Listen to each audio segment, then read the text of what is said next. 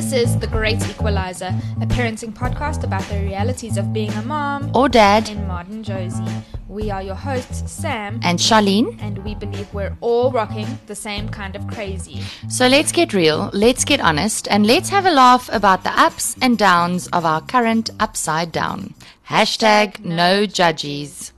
This week on The Great Equalizer, Sam gets a sneak peek of what's to come. Charlene's drowning in her kids' bodily fluids. And we chat about getting intimate. So, Charlene, we're sitting here in a very secluded little part of a restaurant in Randburg because we've been struggling to touch base. Just finding time in our lives in the craziness of it all, and it feels a little bit like we're having an affair. It's really secluded. So if anybody is having an affair or planning on having one, give us a shout. We'll hook you up with the spot. We'll tell you exactly where to go. We are on mutual ground. We are, in between jobs and in between, so we're at a restaurant at the moment. So if you hear, listeners, any background noise or whatever, that'll explain it. We do not have a studio. We are just your average mediocre moms trying to make it work and trying to touch base with fellow moms and dads to just let everybody know that, hey, we're all in the same boat here. It's hard. It's really fucking hard, but we are doing it.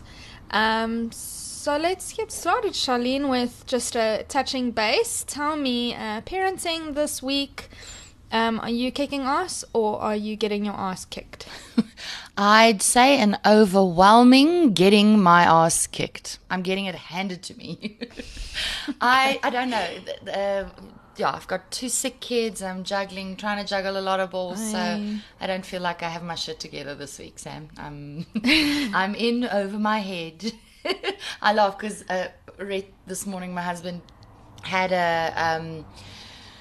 a post reminder on his Facebook, like a little memory of what we were doing 4 years ago on this day, and it was actually our wedding anniversary is coming up next month, and so it was actually in this month, a couple of weeks from now, and it was an event that we went to. We were doing dancing classes for the wedding, in preparation for the wedding.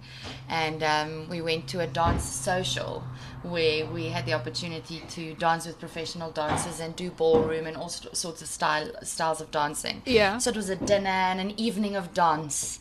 And that is what we did prior to having our 2 hooligans. When you were young and carefree with no responsibilities.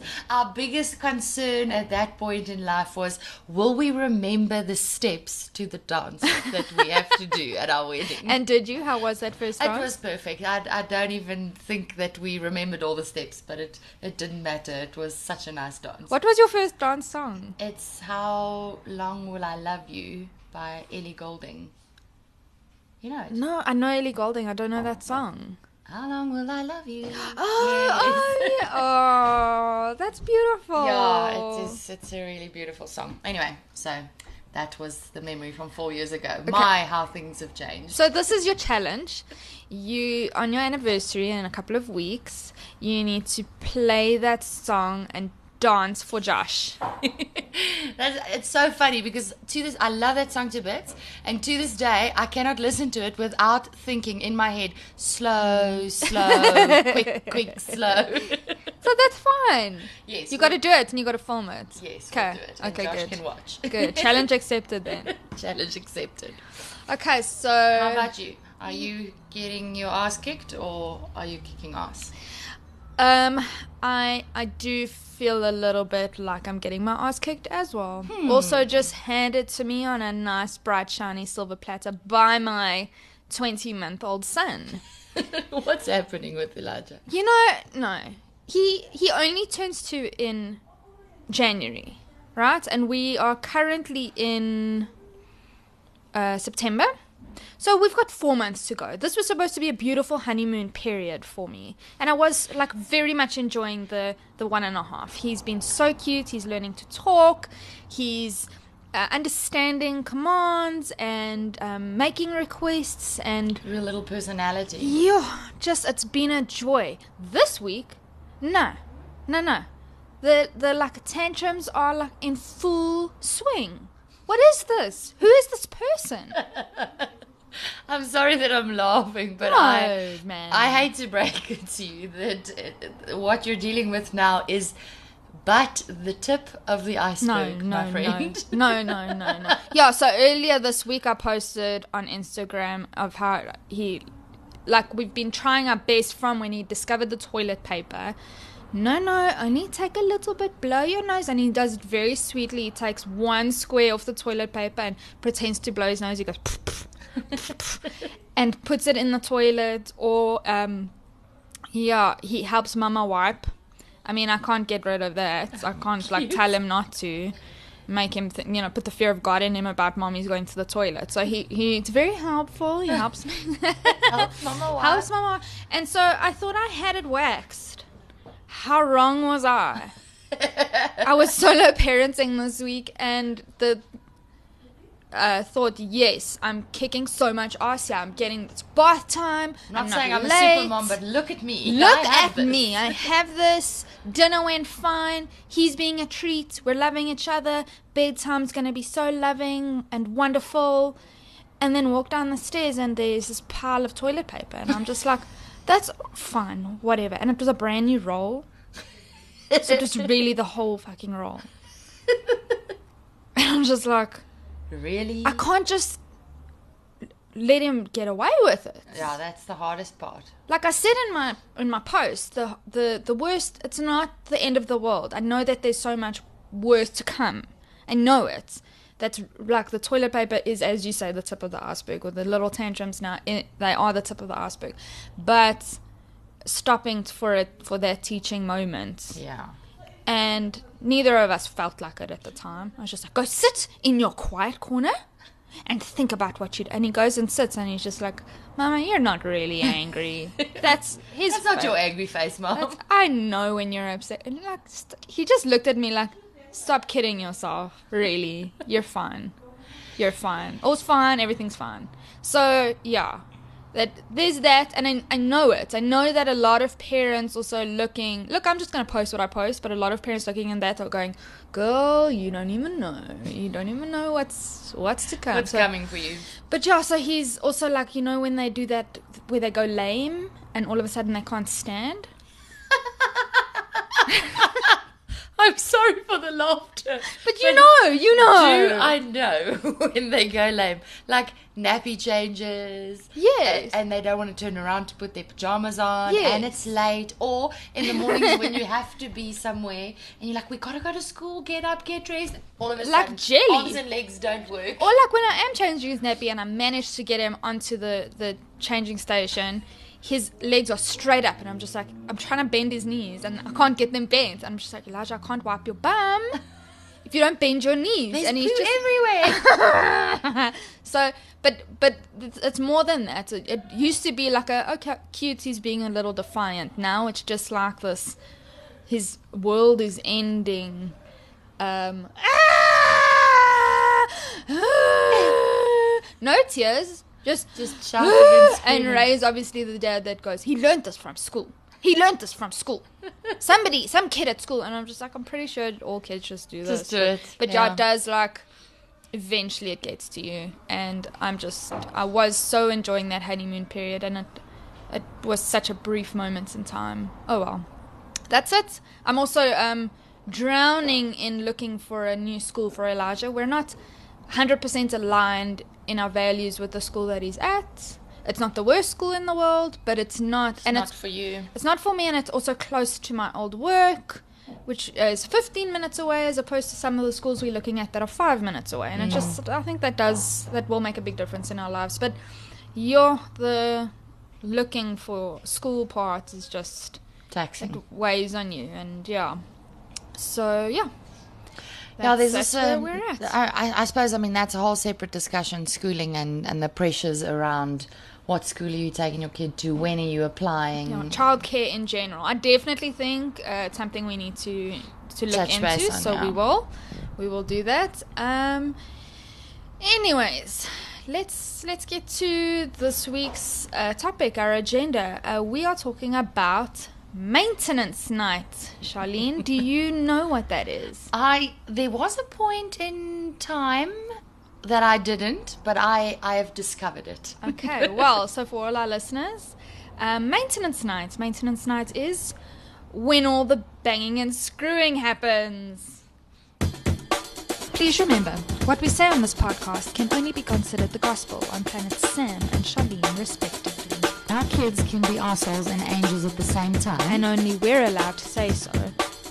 And lastly, by virtue of the fact that we are women and it comes naturally to us, we reserve the right to change our minds and or contradict ourselves whenever we so choose. And we don't want to hear a damn thing about it. Hashtag no judges. So, to set the scene, I have a very good friend of mine who, incidentally, has just had her second little boy. And she put me onto maintenance night. It was this kind of joke between our friendship group. When she got married, she committed to maintenance night, which is basically you have sex, and if you haven't had sex a week from the last time you had sex, it just needs to happen. It's maintenance. It doesn't have to be super romantic. You don't have to like wear something super sexy. It doesn't have to be long. It just needs to happen. You're just having sex because you haven't had it in a week and you need to be diligent. You need to be diligent because I love this. Yeah, and for me, like, I was still, when they got married, we had actually just gotten engaged the day that around about the time that they got married. And so you in that, like, and you single, we didn't own a house, we lived in a flat, and it was just a really fun, carefree also time in our lives, Yeah. And I was just like, okay, I don't know if that's, well, when you get married and you get busy and life gets ahead of you, maintenance night for me is important, and I don't get it right. I don't know really of very many married couples, even without kids, who do get it right all the time. But it's a new ball game once you have kids. It's actually, so it's really scary. When my husband and I first met each other, we would have these like frank discussions about what we believe are the most important things, or not important things, but like deal breakers in relationships. Okay.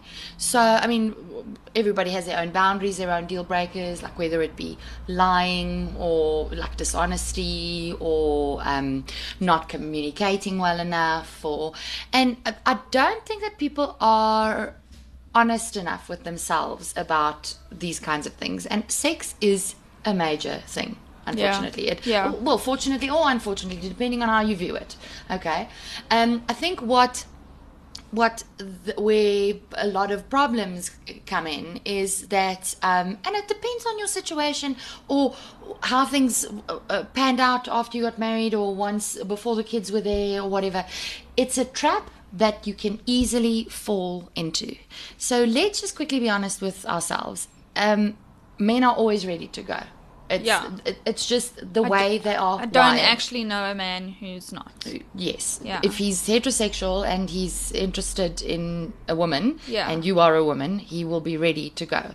If yeah, he's not heterosexual and he is interested in men, and there's a man that's interested, he will be ready to go. Gay men probably really have good sex all the time. I think so. They're much more open about their experiences, and sometimes it's just sex, no strings attached, and sometimes there are strings attached, but it is just pleasure to the body and the mind and the soul for that moment in time.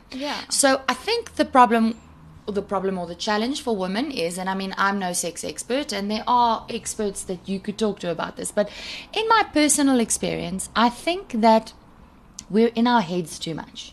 I remember having Josh, and so let's just paint this ugly picture. You had birth via C-section.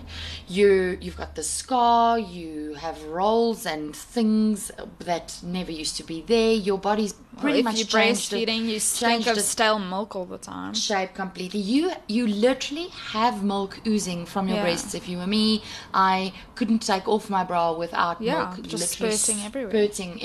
It didn't drip in droplets. I had like 4 fountainy squirts coming out of my boobs whenever I removed my bra or my breast pads. So yeah, you don't feel your most sexy, first of all.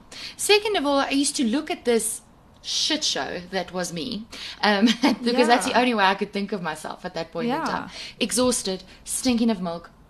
Probably Josh had reflux, so you probably have some sour smelling milk vomit on you somewhere, and you probably haven't shaved your legs and done all your female grooming like you should have. And you're exhausted most of the time. And even if you did have time, you're too freaking exhausted to spend that time. Spend the time that you have doing that. So then I look at myself and I think to myself, I don't know, even if I were to come on to my husband right now, if he, as much as he's ready to go at any given time because he is a guy, I don't think he's going to be jumping at the opportunity to get jiggy with this mess, because you don't feel sexy, you don't feel like you're attractive. Yeah. And I remember thinking that I really want to be intimate with him because I feel like there's a disconnect. Yeah. And you feel when you are intimate with your partner, you just connect on a different level, let's be honest. And that the day after that, or like, you know what I feel like? That. You know what I feel like it is, just touching on that? I feel like it's whatever transpired, whatever snaps you made at each other or irritations you had, or you get intimate then, and it's kind of like, does it matter? No, it doesn't. It doesn't matter. Hey, I'm still you, I'm still me, you're still you. We have connected on this level before. Here we're doing it again, and hey, it's okay. It's okay. And I think the advice I can give, and it's funny, I had this exact discussion with another mom. She said you need to switch off your mom brain. You just got to switch off the mom and switch on the carefree, sexy, sassy chick that used to be the one that was fun and loving it. But how hard? It's so much easier said than done. It is so much easier said than done, but that's why I love this maintenance night suggestion, because don't be in your head too much about it. It's like a chore. Just do the deed. Just do the deed and get it done. And you know what? It's one of those things that the more you do, the more you'll like it, the more you'll want to do it. Because if you're in your head too much, you'll be like, let's think about this. When you first start dating your partner, you don't think, oh, we have to have sex tonight, he's going to take me out to dinner, he's probably going to want to have sex, I don't know what I'm going to... You don't think like that. You think like, best I put my sexy undies on in case it happens. Just in case. And you get, it's like butterflies, and you're actually excited about it. You kind of get excited about it or whatever. So try not to be in your head too much. Just leave the mommy at the door, and because you might not feel your sexiest, and you might not feel like you have it in you to get it on, but it's like ripping off a band-aid. The minute you get back into it, you're going to see how much, and it's such a stress reliever. Can I just tell you? Yeah, all once of this you manage built up tension that you have with being exhausted and the kids driving you crazy, and you just feel like I'm still me outside of all of these other things. This new me that I've become, I'm still the old me. Yeah. Deep down inside. Yeah. And I think you'll discover new things about yourself and your partner. And after kids, for sure, that was the case for me. And I want to talk a little bit about that, because I think that a lot of moms probably will be either going through it or have gone through it, and I think we do need to touch base, and for you to hear from me that this is what I've gone through, and it's cool, it's okay. So we're gonna take a short break, cool, and we'll get back to that.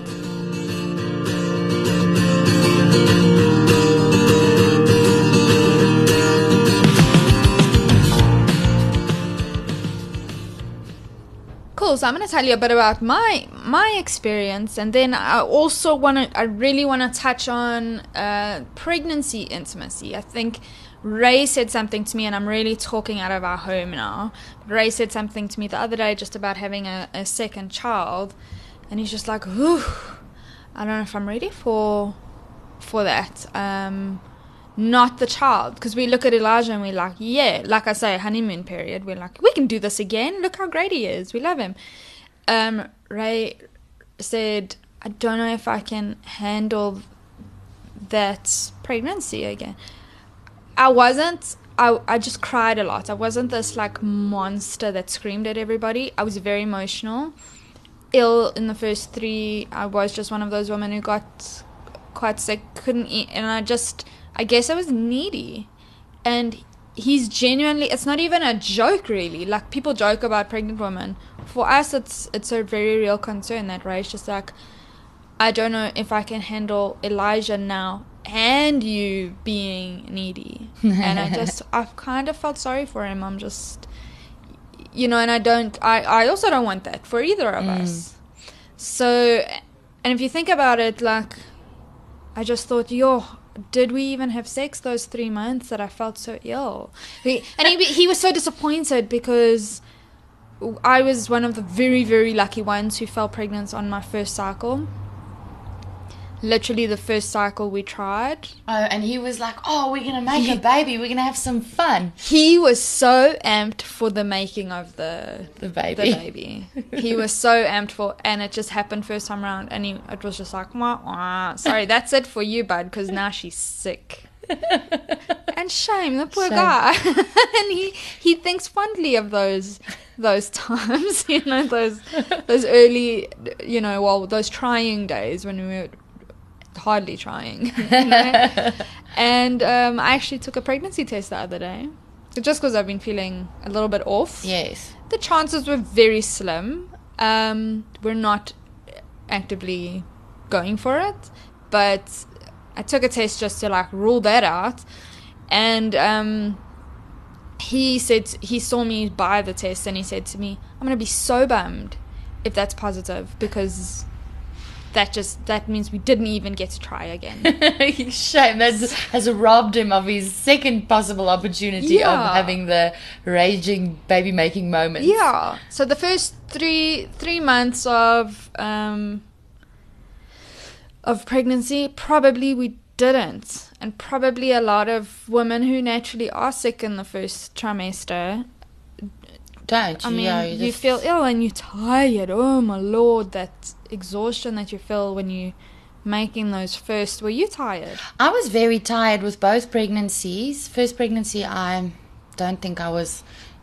I might have once or twice felt like I had to just do an extra like swallow of my saliva, thinking, is this what morning sickness is? That is if it was that bad, that's how bad it was for me with my first one. But with Jess, it was not have a little anything. bit worse. And then with Jess, even while I was having it, I thought, this is the end of my world. I've been feeling nauseous for like 3 straight days, and then it turned into a week, and then it turned into 2 weeks. I think it was probably 3 weeks of some nausea, of which 1 or 2 days I couldn't lift my head off the pillow feeling so poorly. Yeah. But I remember you still buying me all of those little nice treats so that I wouldn't have to feel so sick. And it felt like I was dying, but then it was over, and it was hardly bad. I'm saying I felt like I was dying. It was nowhere near what some women get, because 2 of my friends have just recently, well, they're already in their 3rd trimester, but when they fell pregnant, they battled severe nausea. They had to be medicated. My other friend was admitted to hospital twice. Yeah, there's the whole Kate Middleton syndrome. She wasn't keeping any food in. So, yeah, that's not a sexy time. No. And it's so funny, because I suppose men are like, yay, we've already made a baby. Now we can have unprotected sex. Yeah, now it's like... now we don't have to worry. Okay, then you'd feel a bit sexier your 2nd trimester. There's a lot of blood flow to the area, and you're like... But as soon as you start showing... It didn't happen with me, but it happened with friends. Oh, you get a bit uncomfortable in terms of... Hubby gets a bit uncomfortable. Oh, is or it? Your partner, or... Oh, that's interesting. I never had that. I never had that either. Well, if there are any listeners out there whose husbands did not appreciate the second trimester, we want to hear from you. Yeah. And then there's the third one where you just feel like a hippo. No, the third trimester was, for me, the most. I was like, I want to do it. I want to do it. Really? I don't know why. It must have been hormones. Because Yeah. I'm never like, well, sharing personally, I'm never like that. I don't mean it like that. I'm too preoccupied to be in that state of mind. So for me, I'll be, but I mean, Rhett's very good at it because I'll be absorbed in my own little world and my own little life, and I'll be doing things or whatever. And he knows, he just has to cuddle me in a certain way or put his arm around me in a certain way or whatever. And that brings me into that moment. And I'm like, oh, okay, right. Yes, okay. We can do this. Yeah. Kind of thing. So I'm just not in that state of mind all the time. And I think that's also part of the maintenance night thing where it works and why it worked for us, I think, in both my pregnancies. Yeah. Rhett's very intuitive and very good at gauging when and where or whatever. And I've also learned to, it's like a dance. We've learned that It dance. is, yeah. Yes. We've learned that You do the dance well. We know the steps and we do the dance well by now. And so he knows my cues and I know his cues and what, even though he's the one giving the cues more often than what I am because I'm always in mommy mode. But you have to make time to pay attention to those things. And I think in my second trimester, yeah, I felt good. I was less tired or whatever. But then in my third trimester, with both pregnancies, raging hormones. So he hardly had to give any cues. It was just me all the time. Like ready. And he wasn't like grossed out by your pregnancy or like what am I going to do to the baby or nothing like that? No, funny enough, he didn't. I mean, I think we had one discussion about it once. Like, I wonder what it's like in there for that kid. And also, Rhett's got a very ridiculous sense of humor. So he even cracked a few jokes after the baby was born.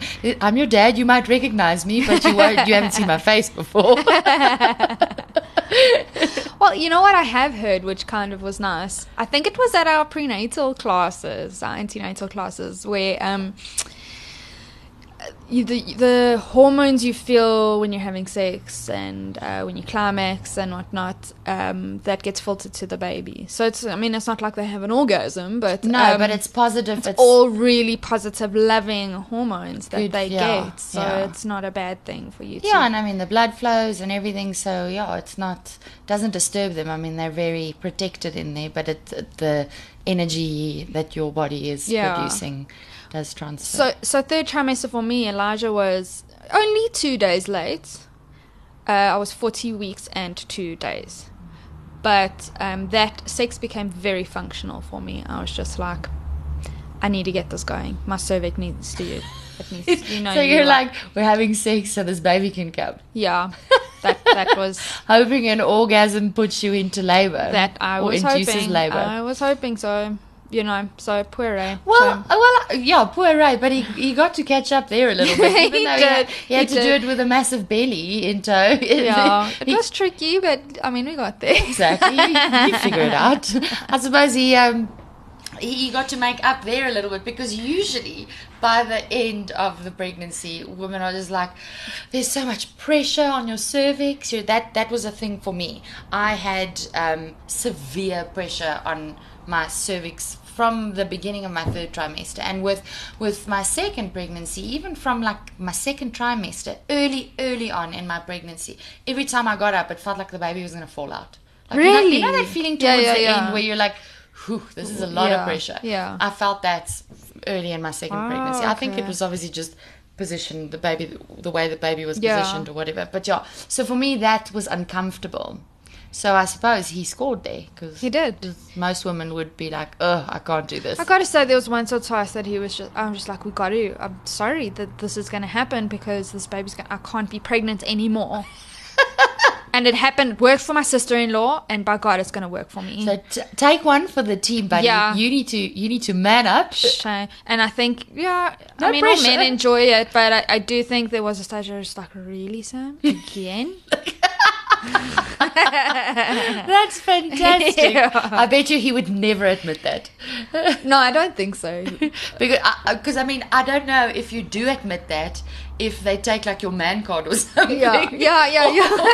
Or man badge or whatever they call it. Or if they if you don't get to, there's only so many times that you can get you have to have sex now, Yeah. and if you pass that opportunity up, then maybe next time you want to have sex, you don't get to have sex. Yeah, exactly. I'll put this one in the bank. Yeah, exactly.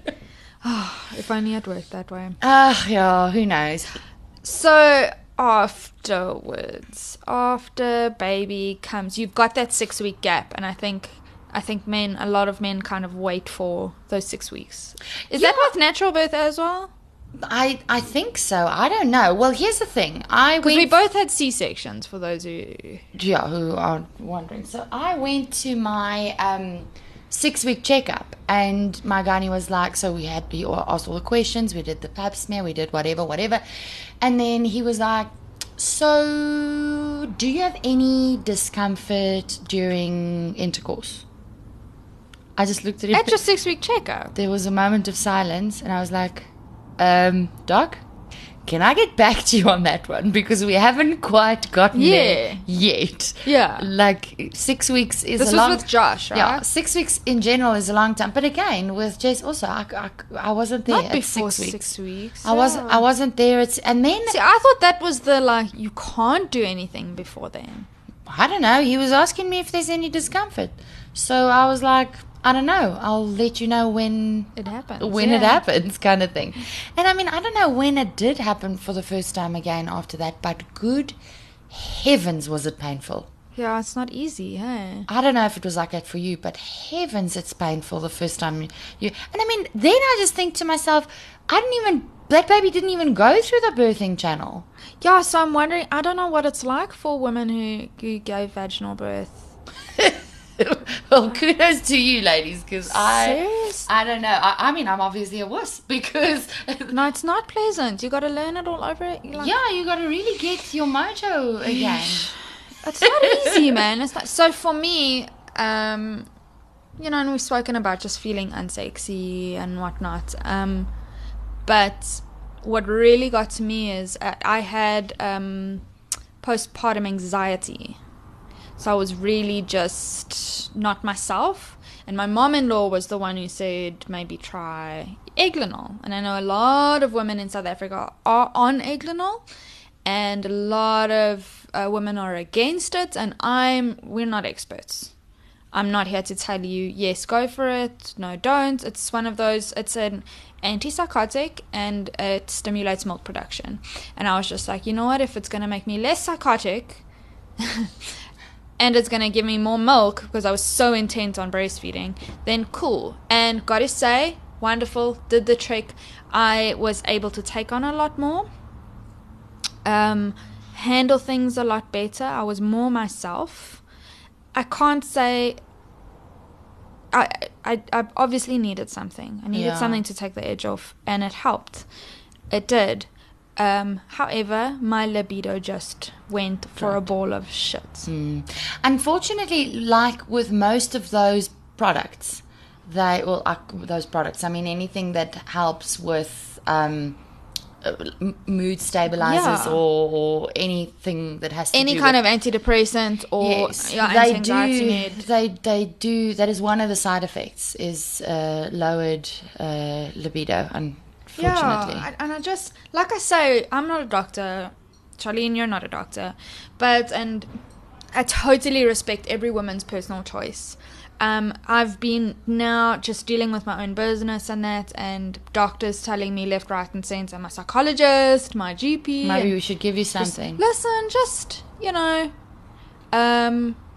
go on antidepressants, and I don't know.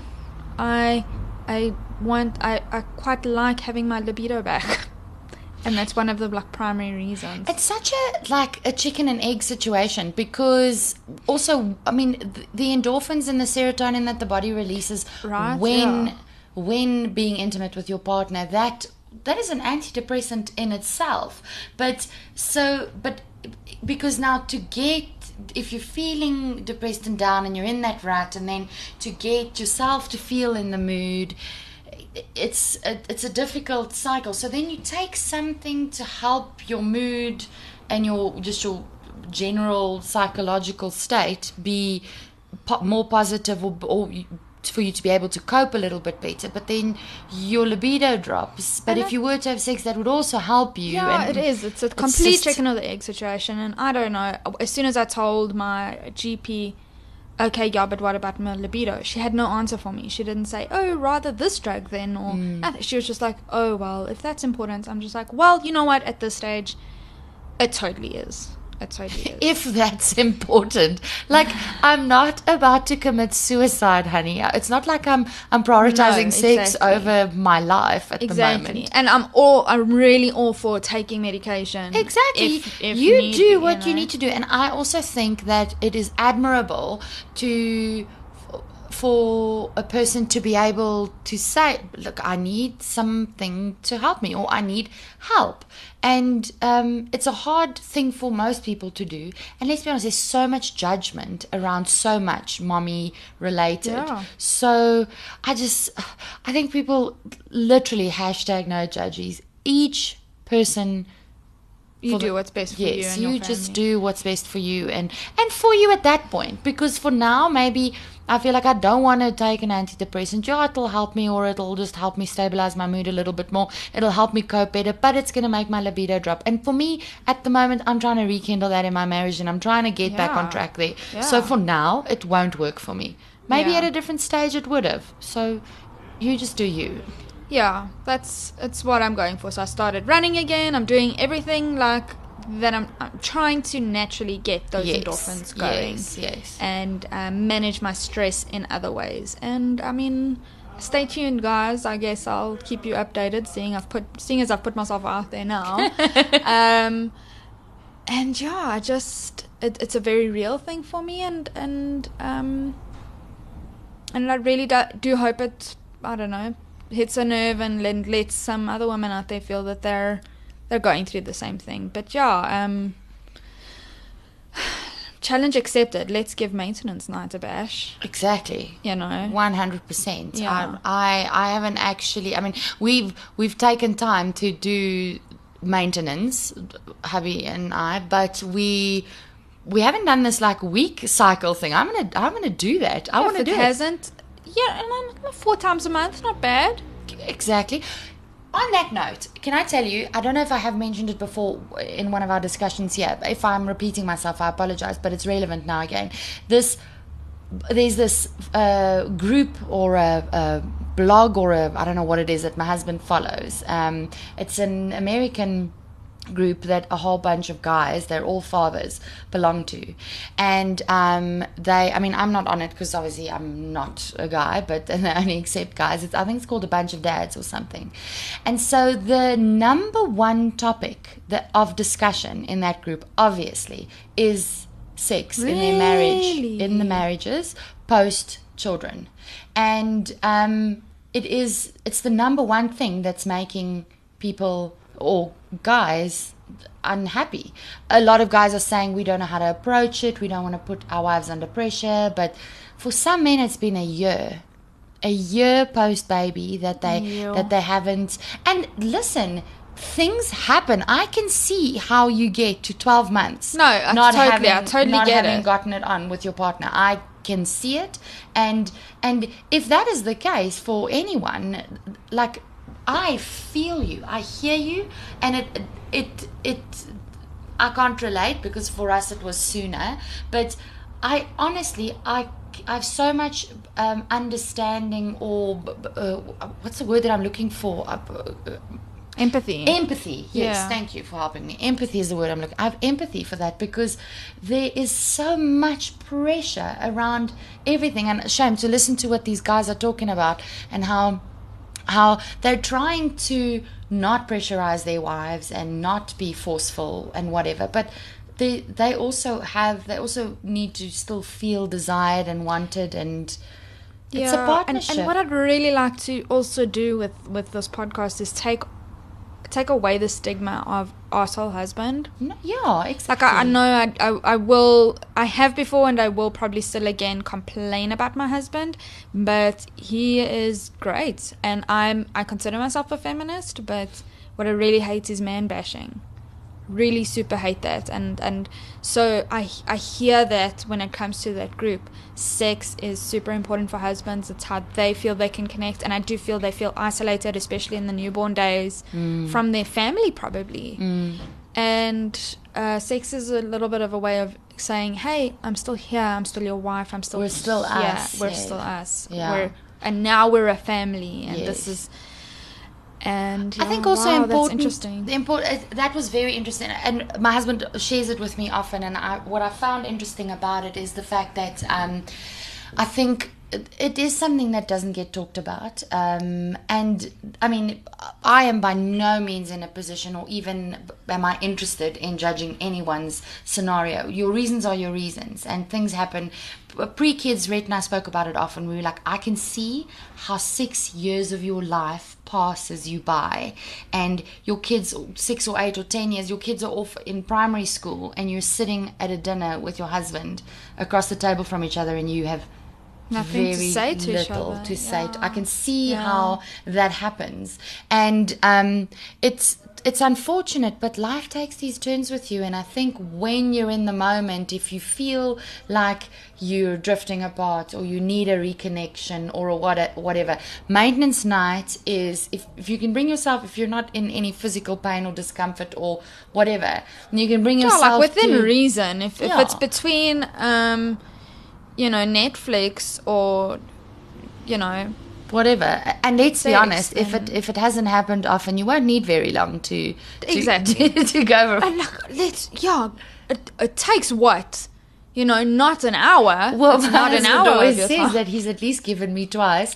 in his life. He's given me the most average 3 seconds of my life. So at least twice. It's really and it really is one of those things that the more you do it, the more you want to do it. It's exactly like that. So, I feel like I'm preaching, but it's really something I've got to remind myself. But you know what? Also, it does. I'm listening to myself now, thinking it sounds like I'm preaching. But the reason why I want to share this is because I just think that try it. Trust me, it is so nice.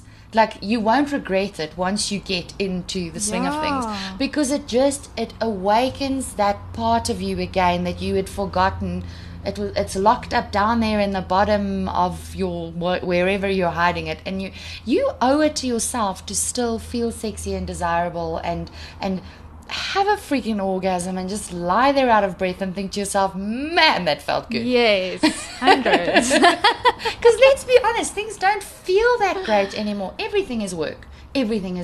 You're tired. You love your kids. You love them to death, and they are rewarding in their own right. But good fucking hell, are they difficult? Yeah. It's a chore, most things that you're doing these days as a mom. Yeah, trying to juggle everything. Not even just for me, it's not Elijah. He's fine. I can deal with just him. For me right now, it's work. It's work and juggling all of those responsibilities. I've got to set that all aside and just be so do it Sam for you. and Ray. Be selfish. Yeah. You owe yourself an orgasm, girl. Yeah. My husband's gonna phone you and just be like, "Thanks, Charlene." Listen, you're not always going to feel up to it. And sometimes you're going to be like, I know I owe it to myself, but I just don't want to right now. Don't let this also become like a pressurized thing, is what I'm trying to say to the moms out there. Yeah. You don't need to add more pressure to your life, but try and, if it can be a fun thing to do, try it. You won't regret it. I have one last thing before we wrap up. And it's a genuine question, and it really, honestly, it's a genuine question. I don't co-sleep. I haven't, nor have I waxed Elijah sleeping by himself, so let's not go there. But the moms that have the king-size beds and have all the kids in bed with them and their husband. How do you do it? I don't know. Because I'd love for a mommy who does that to share it with us, because I've often wondered about that. Because the bed is the most, it's the most comfortable, Yeah, let's be honest. From the oven to the freezer to the table, that's long out the window. Those are for the early days. Yeah. Now, if you're going to having sex, you want to be in make bed. it count. It's and you warm, want to be it's comfortable, it's... So what do you do? I don't know. I mean, the couch? We had Jess in her co-sleeper in our room, so yeah, she was like in the bed with us. And I'm trying to remember now if we ever did it with her still in the room with us. We probably did. I just can't recall now. But I mean, she was still in her own little cot. So it's not like the motion of the ocean was like waking her or probably rocking her off to sleep. Yeah, no. So I don't know. We've tried moments where the kids are not in the same room generally. So I don't know. We don't even like the cat watching us, you know. So it's creepy. It's like awkward. It's a bit creepy. I feel like I have eyes on me. Yeah. So if anybody co-sleeps and has managed, because a lot of co-sleeping families, they're the ones that like fall pregnant a lot. Yeah, like I've always wondered how that works. Like, do share with us. I am very intrigued by this. So I've opened an email address, and you guys are welcome to pop us an email. It's The Great Equalizer with a Z, Z-A, The Great Equalizer Z-A @gmail.com, and pop us an email and let us know, or comment on our Instagram posts, and we'll be more active on Facebook soon as well. So do share. Yeah, just share. I mean, we can sit here and bore you with our own stories for days, but and trust me, there's a lot to talk about. But we'd love to hear from you. We want to hear about your crazy and your upside down. Please help us know that we're not in this insanity by ourselves. Otherwise, it's just us four. No, me, you, Ray, and Red. Yeah, and I fear that will make me very depressed. Yeah. Because I find comfort in the fact that I'm not alone in this crazy situation. So please make me feel comfortable. If you are, I've got some Eganol for you.